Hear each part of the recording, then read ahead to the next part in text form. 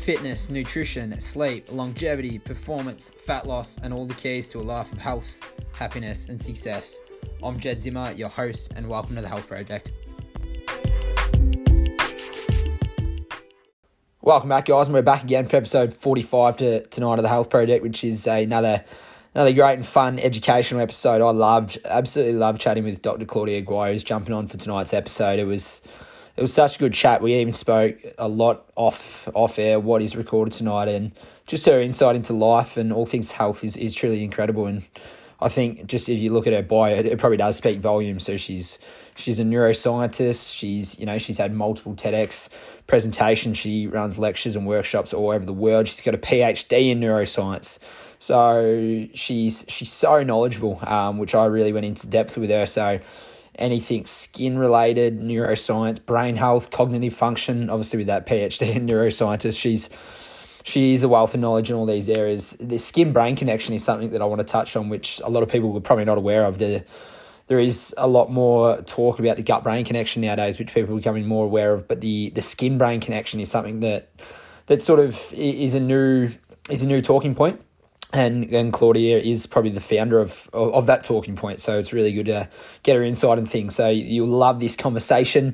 Before we get into it, obviously we're back into here where I am in Victoria. We're back into lockdown, so there's going to be a bit more time on my hands. So we're going to look to smash out a few podcast episodes. I've got plenty in the bank, but for you listeners out there, if you've got any guests that you follow regularly on social media or any high-profile names that are truly just a wealth of knowledge that will probably fit the bill for this podcast and you would love to hear more about them, feel free to flick me a message and I'll try and get in contact with them. So any guest recommendations and also anything that you would like to learn more about. So I'm going to be a lot more vocal on the social medias with regular Q&As, which I did yesterday with great success. So for all you that are listening there, feel free to flick me a message, whether it be through the socials, through this podcast forum. I receive all those messages, whether it be a voice message or a written message as well. So don't hesitate if you do have any questions or you want any specific topics, guests discussed. So again, enjoy this episode and we'll be back for episode 46.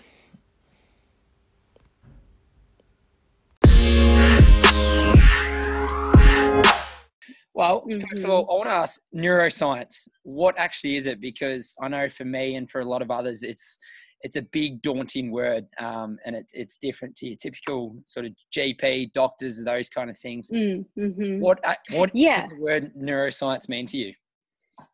It means, for me, it actually kind of means the study of everything. And the reason is because our mind and our perception of the world is basically our reality. And we can even talk about multiple realities, artificial intelligence or, virtual reality, for example. It's still a form of reality created by man. So for me, it really encompasses just about everything, which is why I tend to go quite broad when I do work. I'm not focused on one specific area. That said, a lot of people think of neuro and they think brain surgeon, and those are neurologists. So they're the ones that are tinkering around in the human brain. We as scientists are kind of touching on everything else, from animals to consciousness to robotics, cognition, language development, memory and learning. And those two were kind of the focus points for my thesis work. I am a molecular neurobiologist by training. And do you have certain areas in particular that you focus on, whether it is, longevity, memory, cognitive function? What's your focus area? I love the gray matter, the gray zones. So I like the merging of two, somewhat different areas. So one of my big areas that I tend to focus on, and I'm one of the only experts that are in this particular world, is the connection between the brain and the skin. So I look at skin from a brain perspective, because it's all connected. So then I can talk about, kind of these headier topics about something that emerges on the skin as a result of something that is psychological, for example. Other area, and since the organs are all connected, so brain, skin, gut connection is one big area. Sleep and sleep deprivation is another area. Like I said, my thesis work was on learning and memory with a focus on dementia and Alzheimer's and female hormones, given that Right. more people that get Alzheimer's and dementia are women. So looking at hormonal interactions in the aging brain as well. And what actually is it? What is the skin and brain connection? Is this very similar to, the gut brain connection, which is quite a popular topic now? What's the connection here between the skin and the brain? Yeah, I think it's okay. So the gut brain connection, again, this is decades of research. It's sort of now becoming more popular. I think the skin brain connection is not there yet in terms of mass popularity, but it's there in terms of the science. Yeah. So what the science shows is that, first of all, our organs, when we're embryos, we have specific germinal layers. And to put it simply, it just means we have basically three types of tissue, or three types of layers in the embryonic stages, and one of them is called the ectoderm. Ecto is another word for sort of like electricity, so it's this conductive tissue. So this ectoderm gives rise to the brain tissue and also the skin, as well as melanocytes, which are pigment producing cells found in the brain and the skin. It colors your skin and your eyes and your hair. So from a historical perspective, let's say the skin and brain were the same thing at one point. Because they have these shared origins, that's where a lot of similarities come in. And I think a lot of people don't, fully understand that, because they, what we study in the brain is completely applicable to the skin in terms of neuroinflammation and neurohormonal interactions. Like these things do result on skin. So the connection is sort of a bi-directional conversation that the brain and skin have about everything, about all of the outside world. How windy is it? How hot? How cold? Where are you? What's the humidity level? Your skin is the prime sensor for everything in the outside world. And then from the internal world, your brain is the ultimate sensor of everything, because it's sort of, accepting all of these signals and all of this information from your body and processing it. So in terms of optimizing, this connection, what steps do you think is important to take? And what should you address first? Is it, are you addressing the brain? Are you addressing the skin? Or what, is it a flow-on effect? Right. I think it's both. It's hard to optimize this because we still don't know what an optimal level even is. It's hard to say that. Is it something where your skin becomes hypersensitive to specific things that you want? For example, sound. Maybe you want to, experience sound not just with your ears, but with your skin and your hair on your skin. And we all, to a small scale, do. But I find that there's this huge untapped potential in the skin from a brain perspective that maybe in 20 or 30 years we'll be having a discussion about how to do that properly. So at this point, I think at this point, because we don't know what the optimal level is, it's hard to say like how to optimize that. I would say it's both skin and brain, because you could consciously be more aware of your skin. That's easy to do. You could just look at it and see that it changes. And so you can think to yourself, where is this change coming from? Is it stress? Right now, a lot of people are stressed. A lot of people have anxiety, and they think that they're operating fine on a day-to-day, but they're starting to either lose their hair or get rashes or get breakouts or, get dryness. And it's not just being cooped up inside. It's like the whole anxiety of it all. So that's one. And then the second would be, you could obviously optimize your skin health through the skin. And where do hormones fit into the equation when it comes to the brain skin connection? So hormones are just messengers that travel around the body, and they travel from organ to organ, tissue to tissue. So it's no different than, the gut brain connection or any other kind of connection. It's just how, the body, the cells can communicate through not just different signals, cell signaling, but also hormones that Yeah. tell organs to turn things on and off, etc. Right. And do certain hormonal imbalances, can they be, a reflection of certain skin conditions, whether it's acne, dry skin? Can this be, reflect certain hormonal imbalances, whether it's different hormones, basically, is what I'm asking? Yeah, absolutely. Yeah. I think a lot of the changes that we see on the surface of our body are due to not just, lifestyle changes, but also hormonal changes. And I think the hormones, because they change as we, from day to night, for example, or also Mm, as we age. So you can have a big difference from, a 60-year-old to a 16-year-old just based on their hormonal map, yeah. of like everything that's going on with them. So definitely your hormonal balance and your hormonal health is going to reflect on the skin. Right. And what about when it comes to males versus females? When it comes to optimizing this connection, does the approach differ? Obviously, because there is different hormone balances with the estrogen and testosterone levels and these kind of things. Mm-hmm. Yeah, yeah. What differences become a part of it when it comes to optimizing these hormone levels? So you got that right. In terms of males to females, I think you want to optimize your testosterone as a man to maintain just a healthy body and a healthy Mm, mind. And also for females is different though. Everyone kind of thinks about estrogen, but to clarify, estrogen is actually a misnomer. So the word is estrogens because it's mm, actually a family of compounds. And so because they're a family, some of these estrogens are more prevalent in, for example, someone that's pregnant, they're going to have a different type of estrogen than somebody that is postmenopausal, right. to someone that's just kind of a 20-year-old, kind of healthy young woman. So, so the type of estrogen is important, but also, and the life stage that you're at, but Mm, also progesterone. So progesterone, in terms of aging, now I'm talking about hormonal aging. So yep. specific hormones go down first. Growth hormone is going to start slowing down the earliest.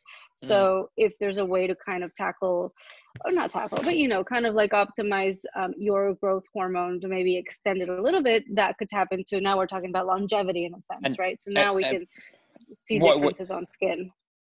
what can affect that? Are you talking exercise, nutrition, mindfulness? What kind of practices do you recommend? It's all of them, All of the because above? all of Yep. these activities, yes, they all have an impact on our hormonal map. Right. And when it comes to Mhm. exercise in particular, from the longevity standpoint of the brain, what's the view there? Obviously, Mm. recent research and studies suggesting, from a longevity standpoint, short duration, high intensity exercise is a better as opposed Mhm. to long bouts of endurance. From brain health and longevity, what's the view towards exercise?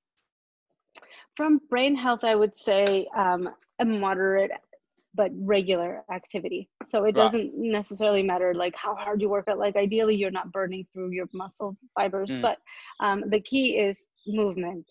yeah. It could be mindful movement too. So it doesn't have to be specifically just physical movement, because we Mm, see that when the body moves, specific areas of the brain can produce new neurons. This is called mm, neurogenesis. So you can right. actually create new brain cells and you can solidify your memory formation just through some exercise and breathing. I think breathing is the biggest part of this. And is Proper there a breathing. certain time and a turnover point that this occurs, or it can occur with short bouts of exercise? It could occur within short bouts. It Right. can, as long as there's a little bit of a change in the physiology of the body, then the body Mm, starts pumping out new cells and changes. right. And what about from a nutrition standpoint? Again, where does this fit into the equation again when it comes to brain health? For brain health, nutrition is important. You shouldn't think that like you eat something and it's gonna go in your brain. It's gonna, so you eat fat and then your brain's gonna be healthier somehow. Like it's not that cut and dry. But Mm, obviously having like more wholesome and nutritious foods, yes, your body will optimize the nutrients in better foods than junk food, obviously. And this will, you know, kind of seep all around the body. It travels through the circulation, some specific nutrients, some of it travels and gets the waste into the lymphatics, which can even, you know, kind of transverse into the brain via the glymphatic system. Yep. And obviously our brain uses glucose, and that's the main food for the brain cells. But does that mean you should just be eating sugar all day? No. So there's a difference between, you know, body and brain when it comes to food. But that said, the healthier the food, the more variety you have, the fresher plant-based, I would say, the better it is for brain. So would you say, you just touched on the glucose, so are you suggesting that the brain thrives off glucose? Yeah, it does. The brain cells use glucose for their energy source, but it doesn't come from your sugar intake. Cells can produce their own glucose, their own, you know. And where would the ketogenic approach fit to this then? Because obviously I know it seems to be quite a popular, whether it's for weight loss, certain people even do it for cognitive benefits. Yeah, I mean, again, the research is really unclear on this, just because there's not very good studies on it at all.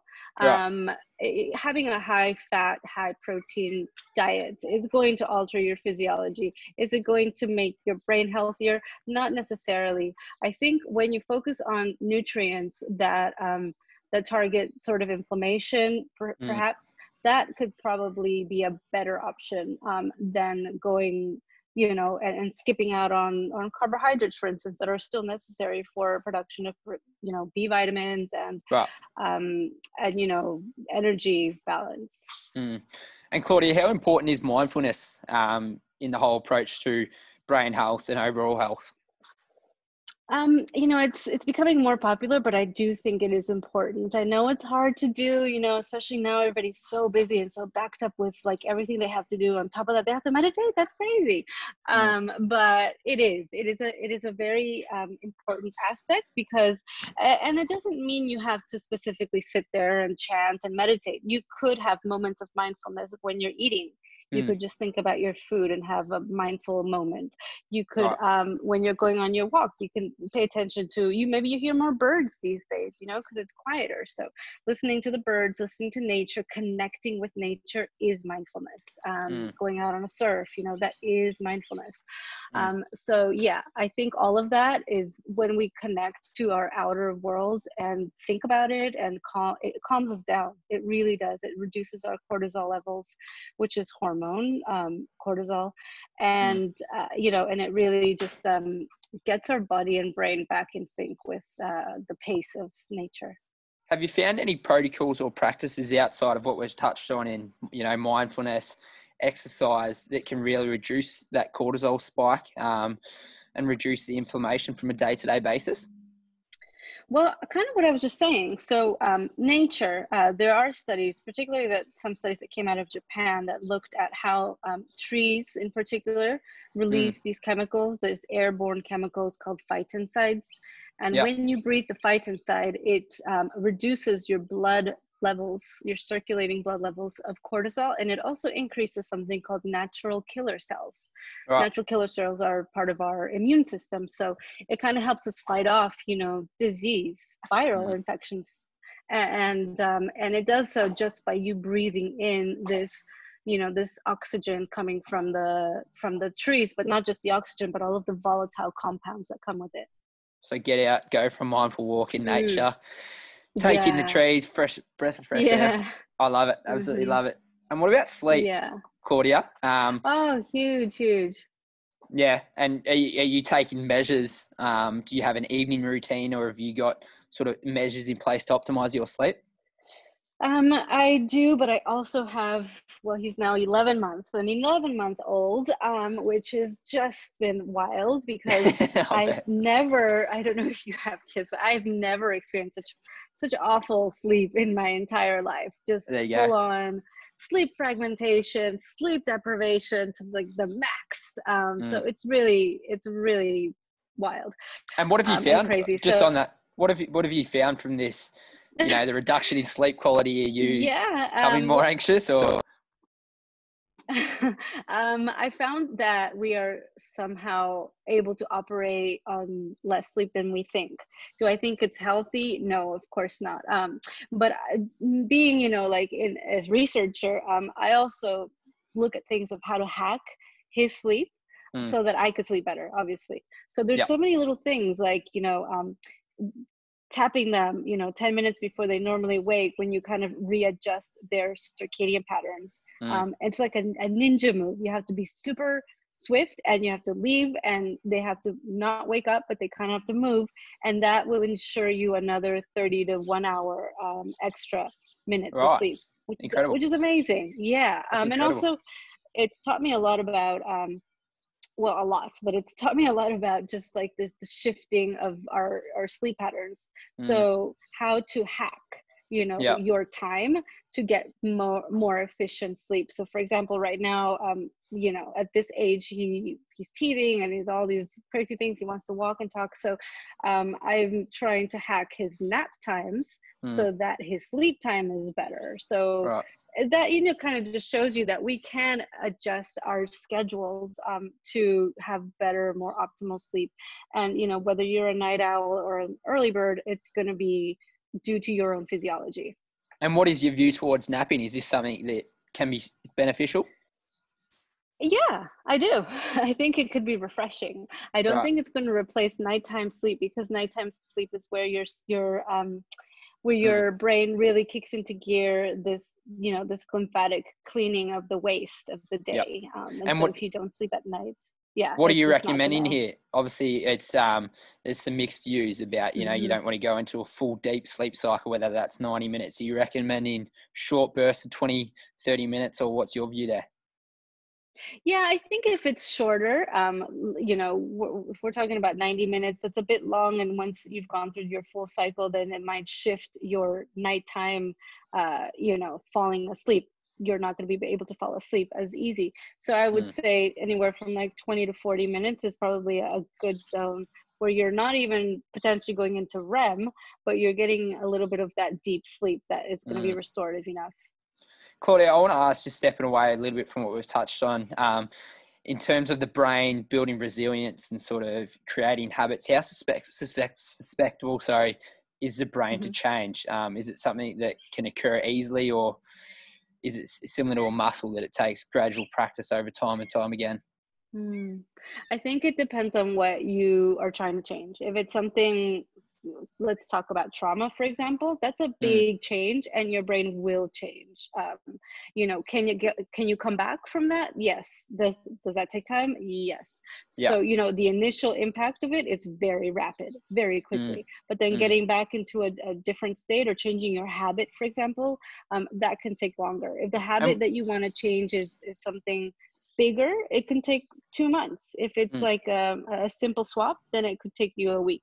And what do you recommend a lot of the time? Say if it is trauma, what steps would you Mm. take? I think it's so individual. This kind, it depends on if it's a generational kind of trauma, where it's something that has been ingrained in your DNA, because that does happen. There is epidemiology in terms of studying Right. how population and generational trauma happens, to something like this. Like we're all living slightly traumatized these days, because it is so different. It is such a different reality for everybody. Nobody's experienced this in our lifetime. So I think this is also impacting everybody's brain and body physiology. I just did an interview on sleep, and people Mm. are telling me that they're sleeping, they're having these crazy dreams, like, why is everybody having quarantine dreams? And the reason being is that, there's all of this anxiety in the world, and a lot of our dream state is trying to make sense of it. And since we Right. can't make sense of a lot of this, we get stuck with these crazy dreams. I've often wondered that. So basically, do your thoughts before you actually do go to sleep, do they sort of often dictate how you do sleep? Your dreams, how you wake up, Hmm. those kind of things? Yeah, they can. Yeah, for sure. So if Mm. you're basically in a calm state with a lot of happy thoughts, then you might have a wonderful dream. If Right. you are, again, this trauma thing coming up, right? If you're living in today's world, which is pretty traumatic for a lot of people, then that can also result in some, unsettling dreams And and are you doing unsettling it? sleep. Do you do anything personally or recommend to, improve the quality of these thoughts before you go to sleep, whether it's gratitude journaling, reflection, meditation, anything like this?